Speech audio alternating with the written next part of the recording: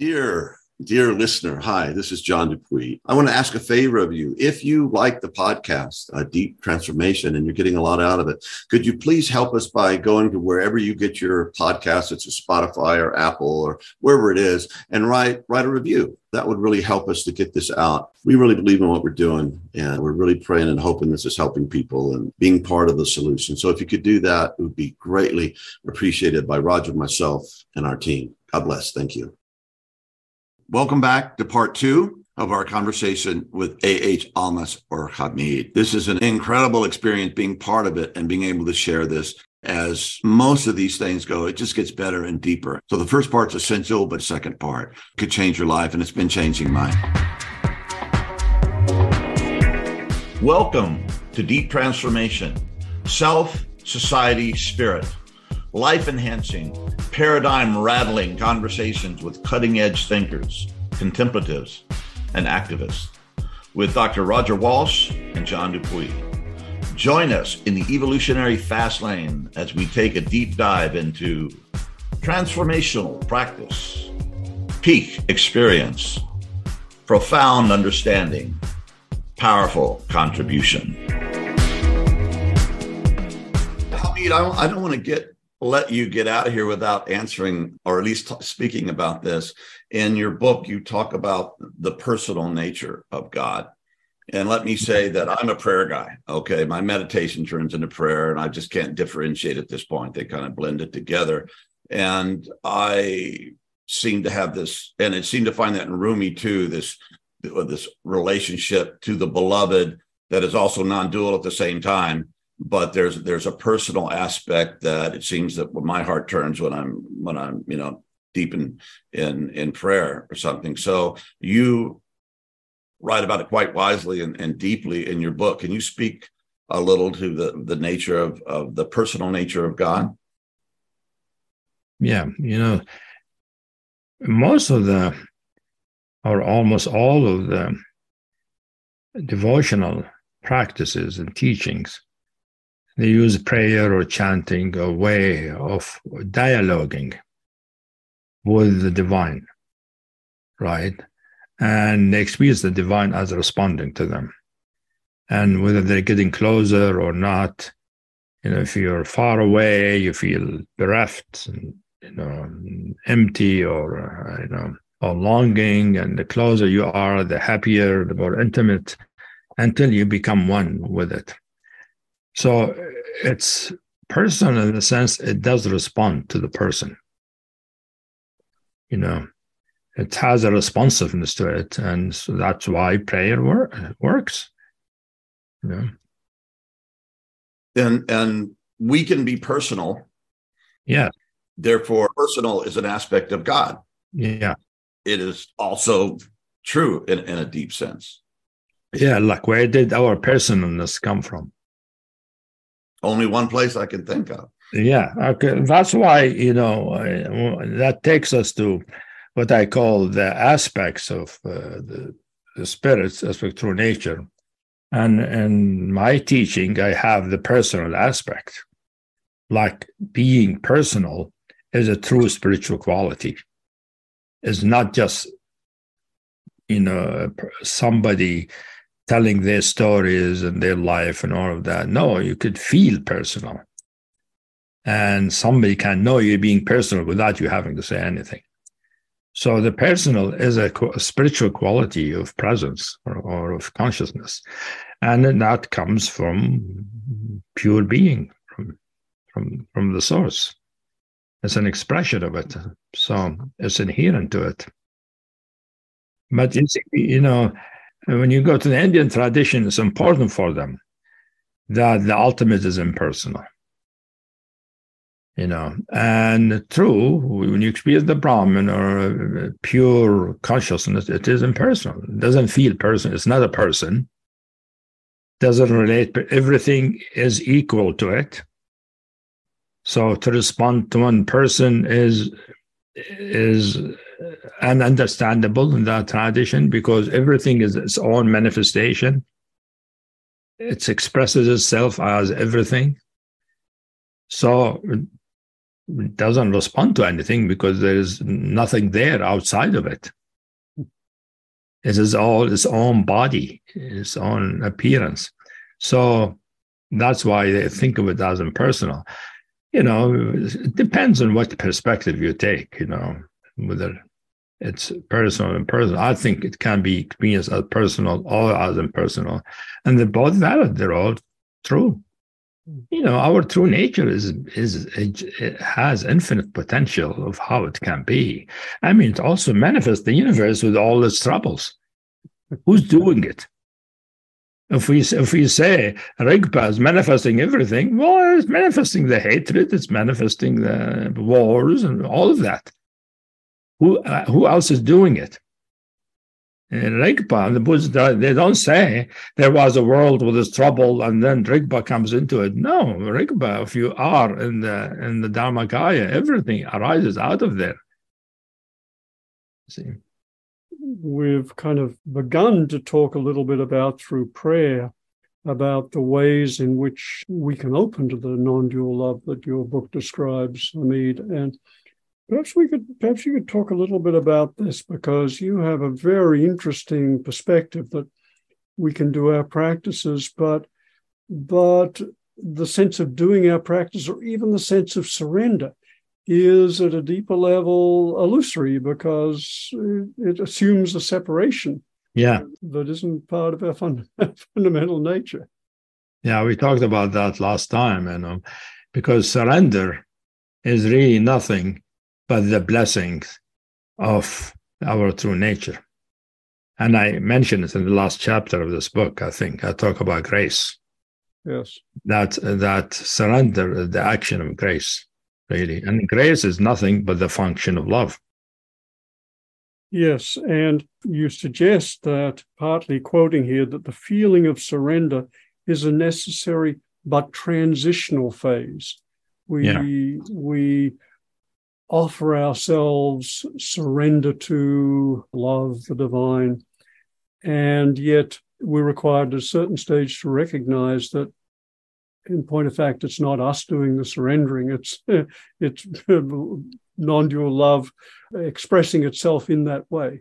Yeah, it's melting us, melting our will and our choice and all of that. And so we feel that as a letting go, as a surrender. And it's okay. I mean, that's one way we can experience things that, we are holding on or we're trying. And then at some point we recognize it doesn't work, we can't do it. And when we recognize our true helplessness, that's how I encountered it. Recognizing my true helplessness, I can't do it. I'm always in my way. When I recognize that completely, something stopped. And then there is a downpour of grace that melted everything. Melted me, melted my mind, melted my body. Everything became pure, like honey. And that seems to be the divine expression of love toward us as individuals, because when you get down to it, you can't do it, no matter how disciplined, no matter good your practice, all these things. Ultimately, this thing called grace. And again, I find great solace and peace and joy in that, because I have experienced it, and it gives me hope that the love is going to be sufficient, and no matter what, God is there. Yeah, and deep prayers really embody that. And Hamid, I'd love to go deeper into this question of surrender and practicing in order to awaken. It feels like it's really important, and it's a little tricky, and sometimes it feels like it's a bit misunderstood. And I would say within the last 3 years, probably the most important recognition for me is the distinction between the slightest bit of doing or efforting and a non-doing. Once I sensed the difference, it felt like a chasm. Any doing created, let's say, samsara or something problematic. As you just said beautifully, you're always in your own way. And so the non-doing, I've come to recognize, is very important, because that took 40 years of doing to get to non-doing. I know, yeah. Yeah. So it feels like there's a valuable sequence here. And yet there are some teachers who say that there's nothing you can do to awaken. For example, Nisargadatta's successor, Ramesh, there's nothing you can do. Or in the Buddha's time, there's somewhere in some of the sutras, the Buddha talks about some of the problematic philosophies and says that the Ajavikas, who taught that there's nothing you can do to awaken, were most dangerous of all. So it feels like there can be a misunderstanding here. And how do we put these things together? The necessity of, say, the years of practice, in my case, before I could see the importance of non-doing, and this deeper understanding that we're always in our own way. How do you put these together? Well, it takes us back to something we talked about, which is that our fundamental nature is manifesting everything, including manifesting the ordinary world, where we feel we are in the world and we have will and choice and all of that. And in that way, I don't see that as a delusion, as some of the teaching talk about it. I see it as one way that our nature manifests things, manifests the world, as a dualistic world. That the dualistic world is not a delusion as much as is one way reality expresses itself, but not the only way. And the delusion is believing it's the only way. But in that way, in the dualistic way, we have to take things in our hand. We have responsibility, we have free will, you see, and we have intention, we have effort, and we need to use all of those to awaken. In fact, all teaching starts from this place. All teaching starts from in the dualistic world, as you notice, everybody. And from that place, you don't know yet about non-doing, and you only know about doing. So it's a matter of right doing or not right doing. So right doing is practicing in a way, and if you really practice assiduously, in time the practice shows you that you're helpless. You cannot really do it. Just like my first Tibetan Lama, this teacher told me when they asked him, what is the usefulness of meditation? He said, it teaches you about helplessness, that you're helpless. Basically, if you meditate and realize you can't do it, that's when you give up. I mean, the story of Dilgo Khyentse is obvious. If you read his story, his biography, he meditated in the cave for 9 years, and finally he came out, tell his teachers, not working, can't do it. He did all the thing, all the pujas, all the vigilance, and it didn't work. He didn't wake up. So finally he told him, I can't do it. And then he gave up. When he gave up, he woke up. You see, but he had to do all of that to get to the place of, I can't do it. So you have to get to the place of recognizing, I can't do it. And you can't do that for most people without trying to do it. You see. And when you realize you can't do it, then what? Because not everyone wakes up immediately like that. No, but usually it means you stop trying, usually. If you can't do it, and recognize it's not because, the other thing about not doing, as I saw for myself, it's not because there's something wrong with me individually. It is inherent to the ego consciousness that it can't do it. It is true about all people. Nobody can do it. So it's an objective helplessness. It's not a helplessness of an individual because there's something wrong with them.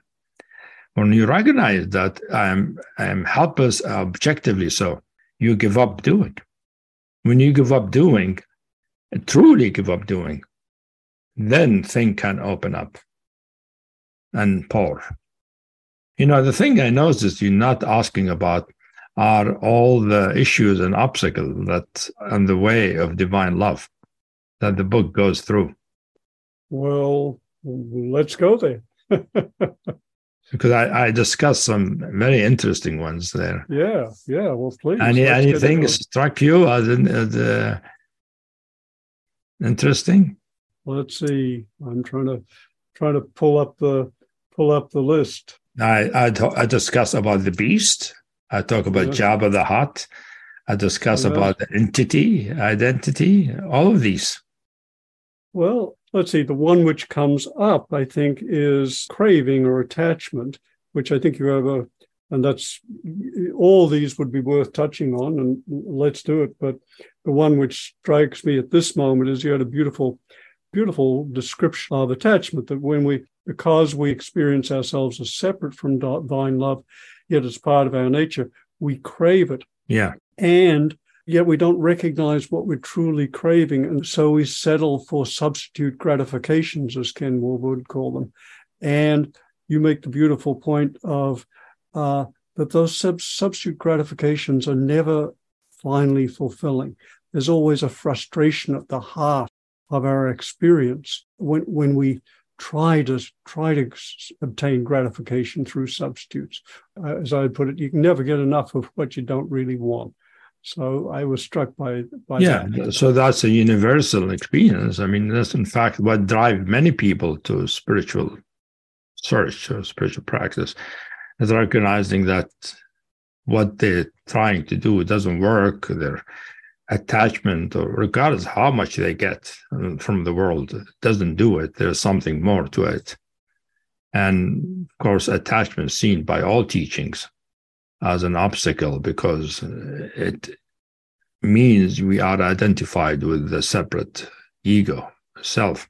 And the separate ego, a sense of being a separate individual, is the primary obstacle to all non-dual experience, not just non-dual love.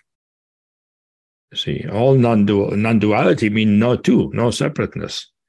So to experience oneself as separate, living in a world where everything is separate, there's objects and things that can bang against each other, what I call the billiard board model. That model, which is part of the model in the dualistic world, is part of the non-dual world that the Buddhists call samsara, has suffering in it, because it is, inherently unsatisfying. We could get satisfaction, you could get happy sometime, whatever, but it's not deep enough. Some of us can recognize that, and it's not lasting. And that's what can lead us to a spiritual practice or teaching. But one thing that John might be interested in is I discuss the beast, the issue of the beast. You aware of that, John? Did you read that part? I got into Jabba the Hutt, but please tell me what this thing I should know. Reading you is really slow going for me, because I have questions, I struggle with it, I have insights, I have transmissions. It's you can't experience reading your own stuff as it comes through you, but it is not a quick or easy thing, Hamid. Well, because the beast is a very important thing in Christianity, Christian mythology. The beast is related to the devil, right? That's right. The flesh, the desires of the flesh. Yeah.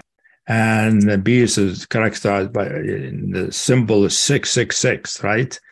Mm-hmm. It symbolizes the beast. And I discovered in working with divine love that at some point there arose in me, and then I saw it arising in many of my students when I talked to them about divine love. Many of them didn't like to hear about it, that everything is love. What brought in them is revulsion, anger. What do you mean everything is love? What do you mean God is love? I haven't seen that, right? That can emerge then as a specific manifestation in the consciousness that I call the beast, which is you experience yourself as this big, powerful being that hates the good, that hates love, that hates God.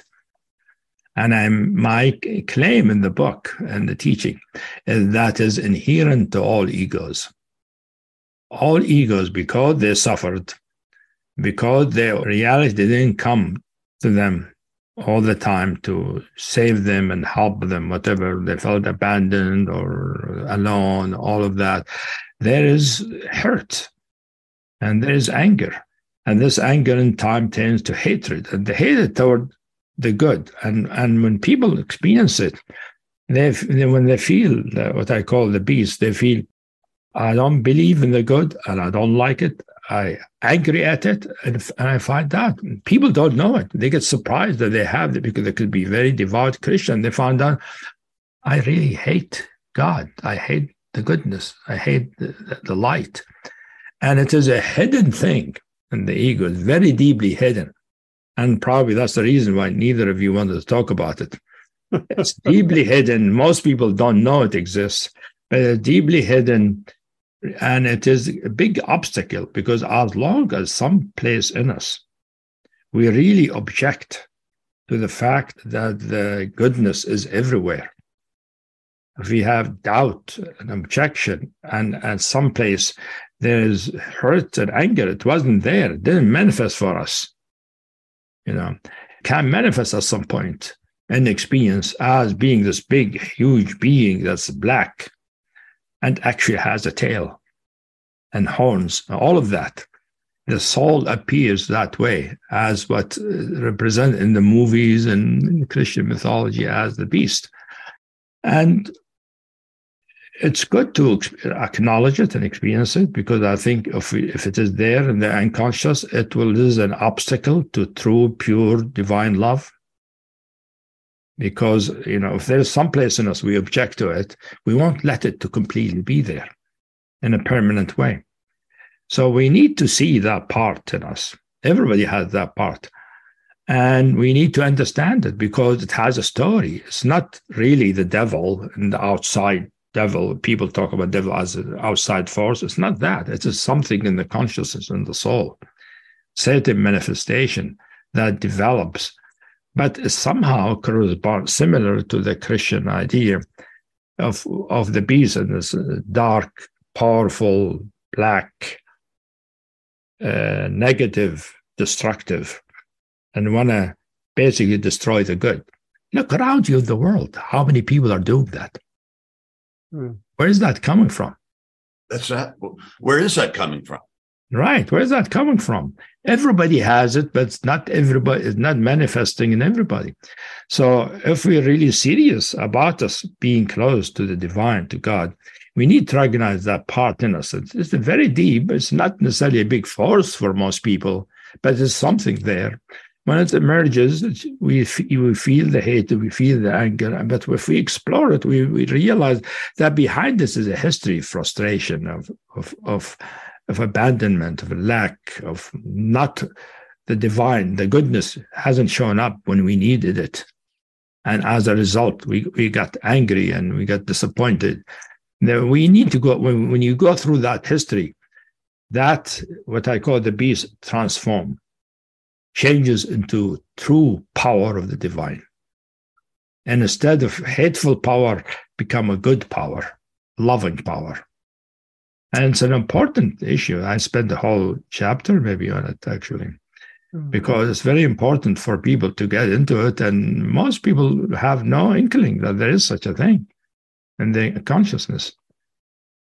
And does it become a matter of choice once you experience that in yourself? And I certainly have experienced that part of myself. Right? How does you tame this beast into being, as you were saying, courage and strength and power, and this ferocious warrior self in service of the benevolent, of love? It's similar to the way the Tibetans saw that there were all these wrathful, demons, whatever, and the Padmasambhava turned them into deities that help the teaching.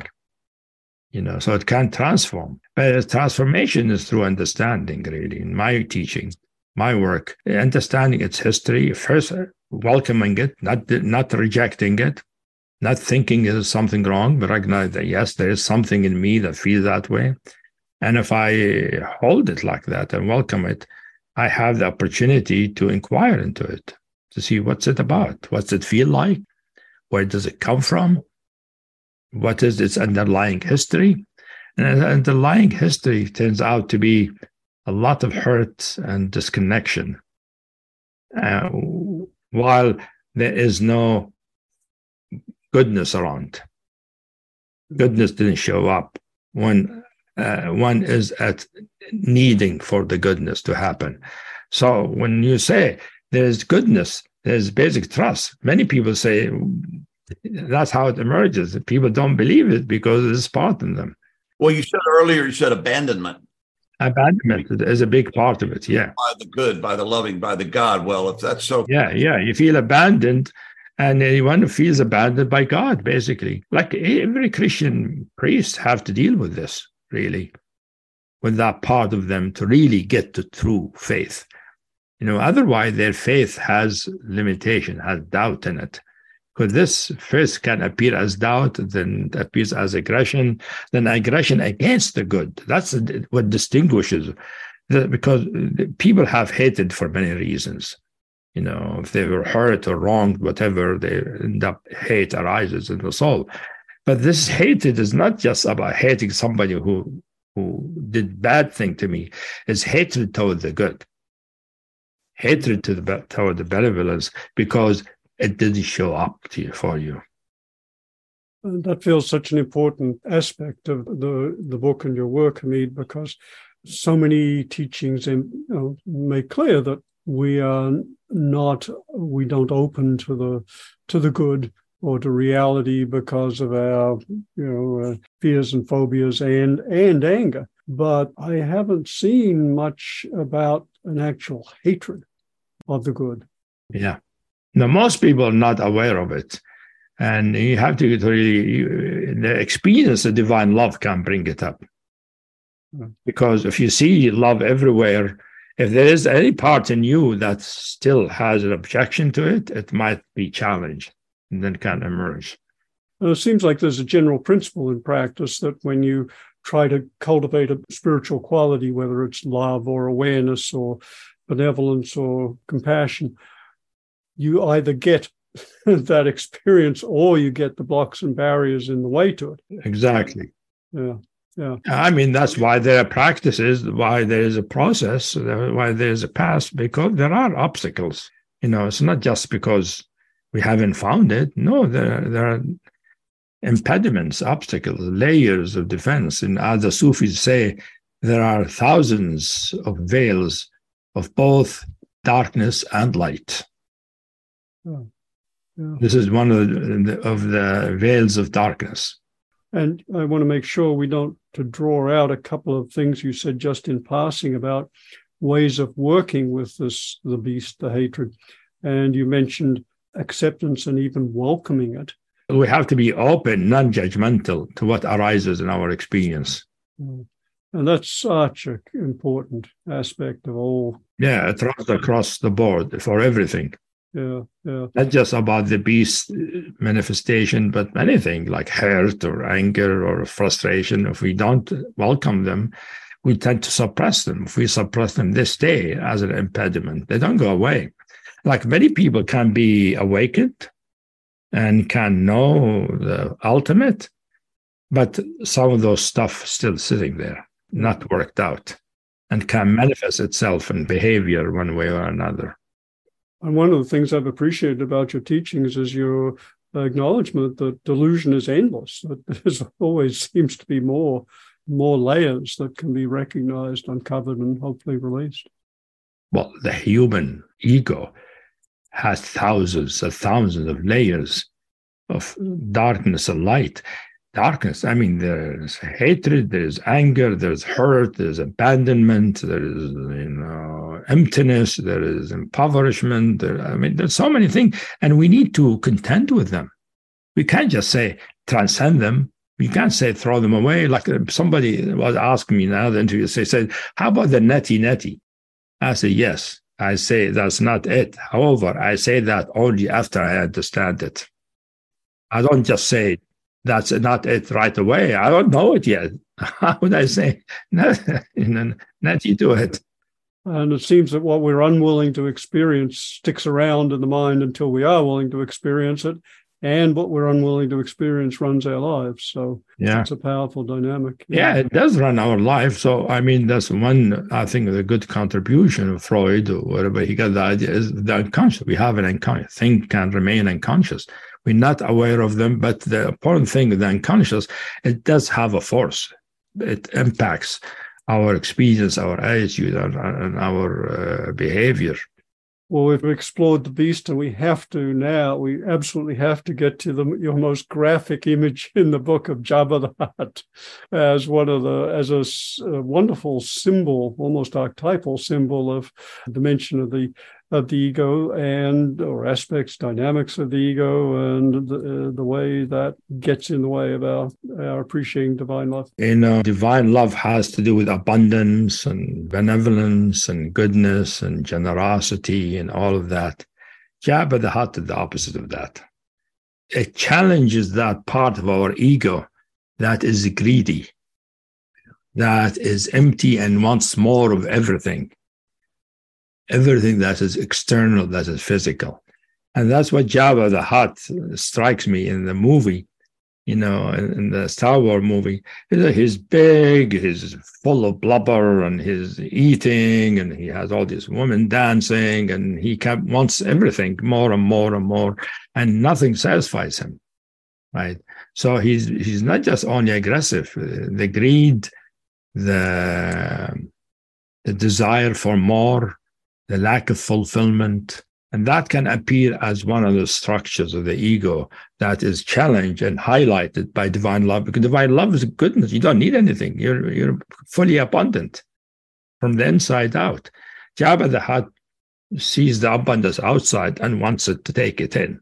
So it is an expression of attachment and desire, but magnified in a big way by the divine love, and can appear, and people feel when they experience the Jabba the Hutt. They don't experience exactly Jabba the Hutt the way in the movies, but they do feel that they're big and they're sort of overstuffed, and they're greedy, and they want more, and they're sort of selfish and self-centered, and they just want to think for themselves. And yeah, that's how Jabba the Hutt represents, I think. And it seems like there's an important distinction here in the causation of Jabba the Hutt and the beast, because the beast, as you describe it, this anger, rage at God and the good, is an expression of our experiences, the circumstances of our life. But it feels like Jabba the Hutt, with this insatiable greed for stimulation, is existential. It seems like that's a fundamental expression of the nature. It's because of the disconnection of the abundance of being disconnected from it, not recognizing it, that it is, I am full and abundant from within, that my nature is the source of abundance. Not knowing that, disconnected from ignorance about it. And it is pervasive to ego. Egos are like that in various degrees, but this is sort of a caricature of it, magnifying it in a big way. And how do we heal Jabba the Hutt in us? The same way. You experience it, you welcome it, and understand what's it about. And what's it about? Then now, it's not about early experience or abandon, whatever. It's more of the disconnection from this whole dimension of divine love, not recognizing there is such a goodness everywhere, and that's what becomes apparent if we really explore it. And, I remember when I first taught that, I actually got a clip from the movie and showed it to the group before I gave the teaching. It was really fun. Yeah, it's a graphic image. Yeah. Anything else you want to say about the barriers to divine love? Yeah, so we talked about some of the major barriers. The main barrier, as I said, is the barrier for all non-dual experience, which is the separate, believing I'm a separate entity. I'm an entity with my own, which is normal, an everyday experience. That's how most people experience themselves, as a separate person. And people pride themselves, I'm autonomous, I'm independent, I'm man-made, and, I'm self-made and all of that. And, it's in our culture is even idealized to be the self-made autonomous person. So separateness is ideal. So it is ego taken to its idealized form in the Western culture, which is, tend to be more materialistic than other cultures. So the material is, and that is, it's a difficult issue to work through because it is part of the construct of ego. There can't be ego without separateness, because separateness is what defines ego. It gives the shape, gives the form, it gives the size, it gives it characteristics. You see, so to really see it and go through it, it's a process. It's possible to understand it, recognize how it is based on physical boundaries, how as the ego develops, the first construct that are impressed in the consciousness is feeling our body, learning our body and feeling its contours. We hit against things and stuff like that. So we develop in time a sense of shape. So most people walk around feeling the shape of their body as their body. I don't anymore. I don't walk around feeling the shape of my body. My body has no shape in my mind. When I look at it, it has a shape. But the feeling inside that has a shape and all of that is actually an image, a mental construct. And that's difficult. Took it a long time for me to be free of that. And I think it's one of the most difficult things in non-dual experience is to be free from that impediment. Not enough to have an experience without it. That people have that all the time. They have experiences in non-duality and transcendence and infinity and all of that. But without having worked through that main construct of the ego. And it's a process of working through it. And it has many stages. And it could be frustrating for some people because it seems not to go away, because it's become sort of the defining thing about ego and become habitual in the consciousness to experience ourselves as and it is also what most of the world supports. See, so that's the main obstacle that I think people need to contend with in dealing with non-dual love, but they will encounter it in all the non-dual realization. Love helps in some sense, because if there is love present, it makes it easier to let go of those boundaries. They can get softer, can be melted by recognizing the basic trust, the goodness. And Hamid, is the ego, well, not necessarily the enemy, but the ego is a necessary creation of God to get us to the point where we can realize who and what we really are? Yeah, ego is a stage that the soul goes through, first for physical survival. You have to become a separate individual and focus on the body to really preserve your body and protect it and all of that, but it is also, we learn a lot of things through the ego. We learn to think, we learn to logic, we learn, and the human civilization developed because of it. So it has its advantage, but to continue believing that's the only way we can experience ourselves, for me, is the primary delusion. Not that it is an error, but that to believe that's it, that's the final thing, is the error.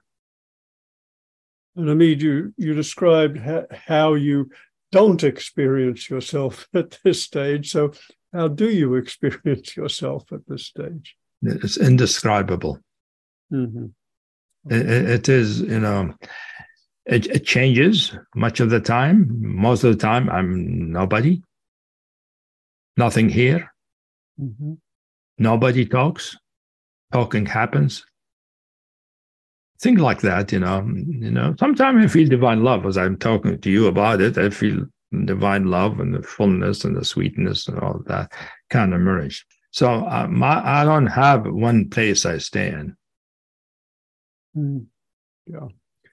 What does it feel like when you're teaching or you're writing, when this stuff is coming through you? What's the experience of that for you? The experience is that whatever is need, teaching comes through naturally, because I've already integrated it. It's already accessible. It might not be my station, but something that comes out, because it's the true nature is responsive to what's needed in the situation. So if I'm teaching something, what's needed emerges naturally. I found that, and it was surprising for a while and seemed magical, but now I take it that's how reality is. So it sounds like there's developed a kind of another facet of basic trust here. Basic trust that whatever is necessary will come through this body-mind. Yeah, basic trust. And after a while, you even forget about basic trust. It's become second nature or first nature. You don't think about it. It just happens. And how do you work with, just on the basic trust, seem like two major levels here. One is, of course, the basic trust of the infant, but then there's a growing basic trust in the goodness of reality, which, as you point out, you suggest is most easily recognized through the facet of divine love. How do you help people develop that capacity of basic trust? By exploring the limitation of basic trust in them. And how that happened, how that limitation came about. That takes them to early childhood and how they felt, whether they're being held lovingly or not, which can bring in a lot of terror, a lot of pain, and going through that, you see. And that way one reconnects with the already existing basic trust. They came into the world with it. So in some ways then it's partly a reconnection, and partly it sounds like also a kind of opening. Yeah. One regresses in terms of experience emotionally to earlier on when it got limited. Sometimes it gets limited by things happen in life, as one grows up, accidents and illnesses and, things like that can impact it too. And one has to, go through all of that to regain the natural thing, the natural condition of basic trust, like, what's going to happen? Going to die? Body will die. I'll be fine. I am indestructible. I mean, not I'm only indestructible. You can't find me to destroy me. There's nothing there to destroy or to die. That's a nice perspective on it. And I mean, you experience this in little bits and pieces in your spiritual development. And do you notice that in your students that, they get it, that it's a state experience, but somehow informs them and it pushes them a little further along the way. And eventually you begin to stabilize that. You mean talk about basic trust? Yeah, I could definitely say that. Yeah. Yeah, of course. Yeah. I mean, people, in fact, the first time I myself discovered it, as I noticed with some of my students at the beginning, some of them seemed easy for them to flow and open up, and some didn't. And that intrigued me. I said, what's that about?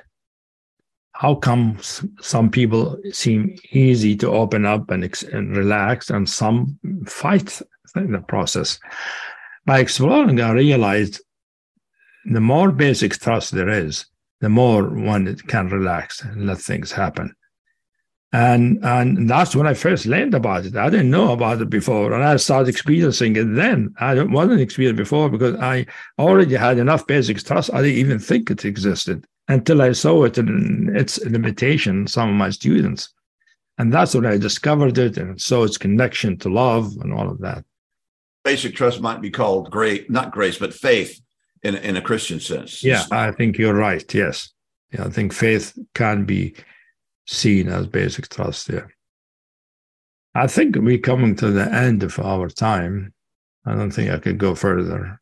Okay, well, Hamid, thank you so much for being with us and taking the time to share these beautiful teachings you put out in Non-Dual Love and in this series. And once again, I just want to acknowledge the extraordinary benefit that I and so many of us have experienced from your being this open vessel for all these things to come through. It's truly been just such a gift, and such a gift to be able to dialogue with you. Thank you so much. great appreciation. It's my personal pleasure to talk about these things with you, because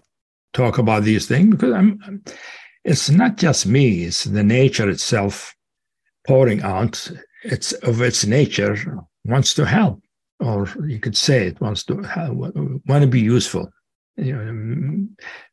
Impart something that's useful for people. That's good. That maximizes people's experience.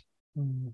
So having the opportunity is wonderful. Thank you. Well, if you ever want to come back to discuss this book or any darn thing that you feel that's coming through you, please, you have an open invite and let us know, because we. Thank you, John. Yeah. And we'll look forward to volume 3. But for now, the discussion has been of volume 2 in the trilogy. Yeah, I mean, the volume 3 is going to be the Beloved. All right. Going to be called the Beloved, the Inner Beloved. So that'll be an interesting kind of book. It's being edited at the present time. So. Oh, good.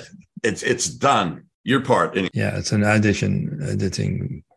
So thank you, guys. It's been wonderful spending time with you. Hamid, as always, just such a wonderful gift. Thank you so much, and all blessings on you and your good work. Wish you well. Hope we all stay healthy and be as happy as possible.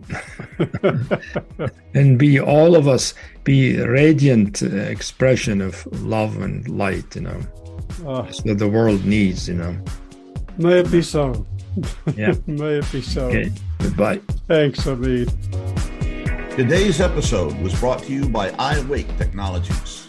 Visit the Deep Transformation website to find out more about iAwake's audio tools designed to wake us up, grow us up as a part of our daily deep transformational practice. Thank you for joining us. If you enjoyed this episode, please subscribe to the Deep Transformation Podcast, and we greatly appreciate your comments, suggestions, and questions. Thank you for all you are and all you do. From John, Roger, and the Deep Transformation team.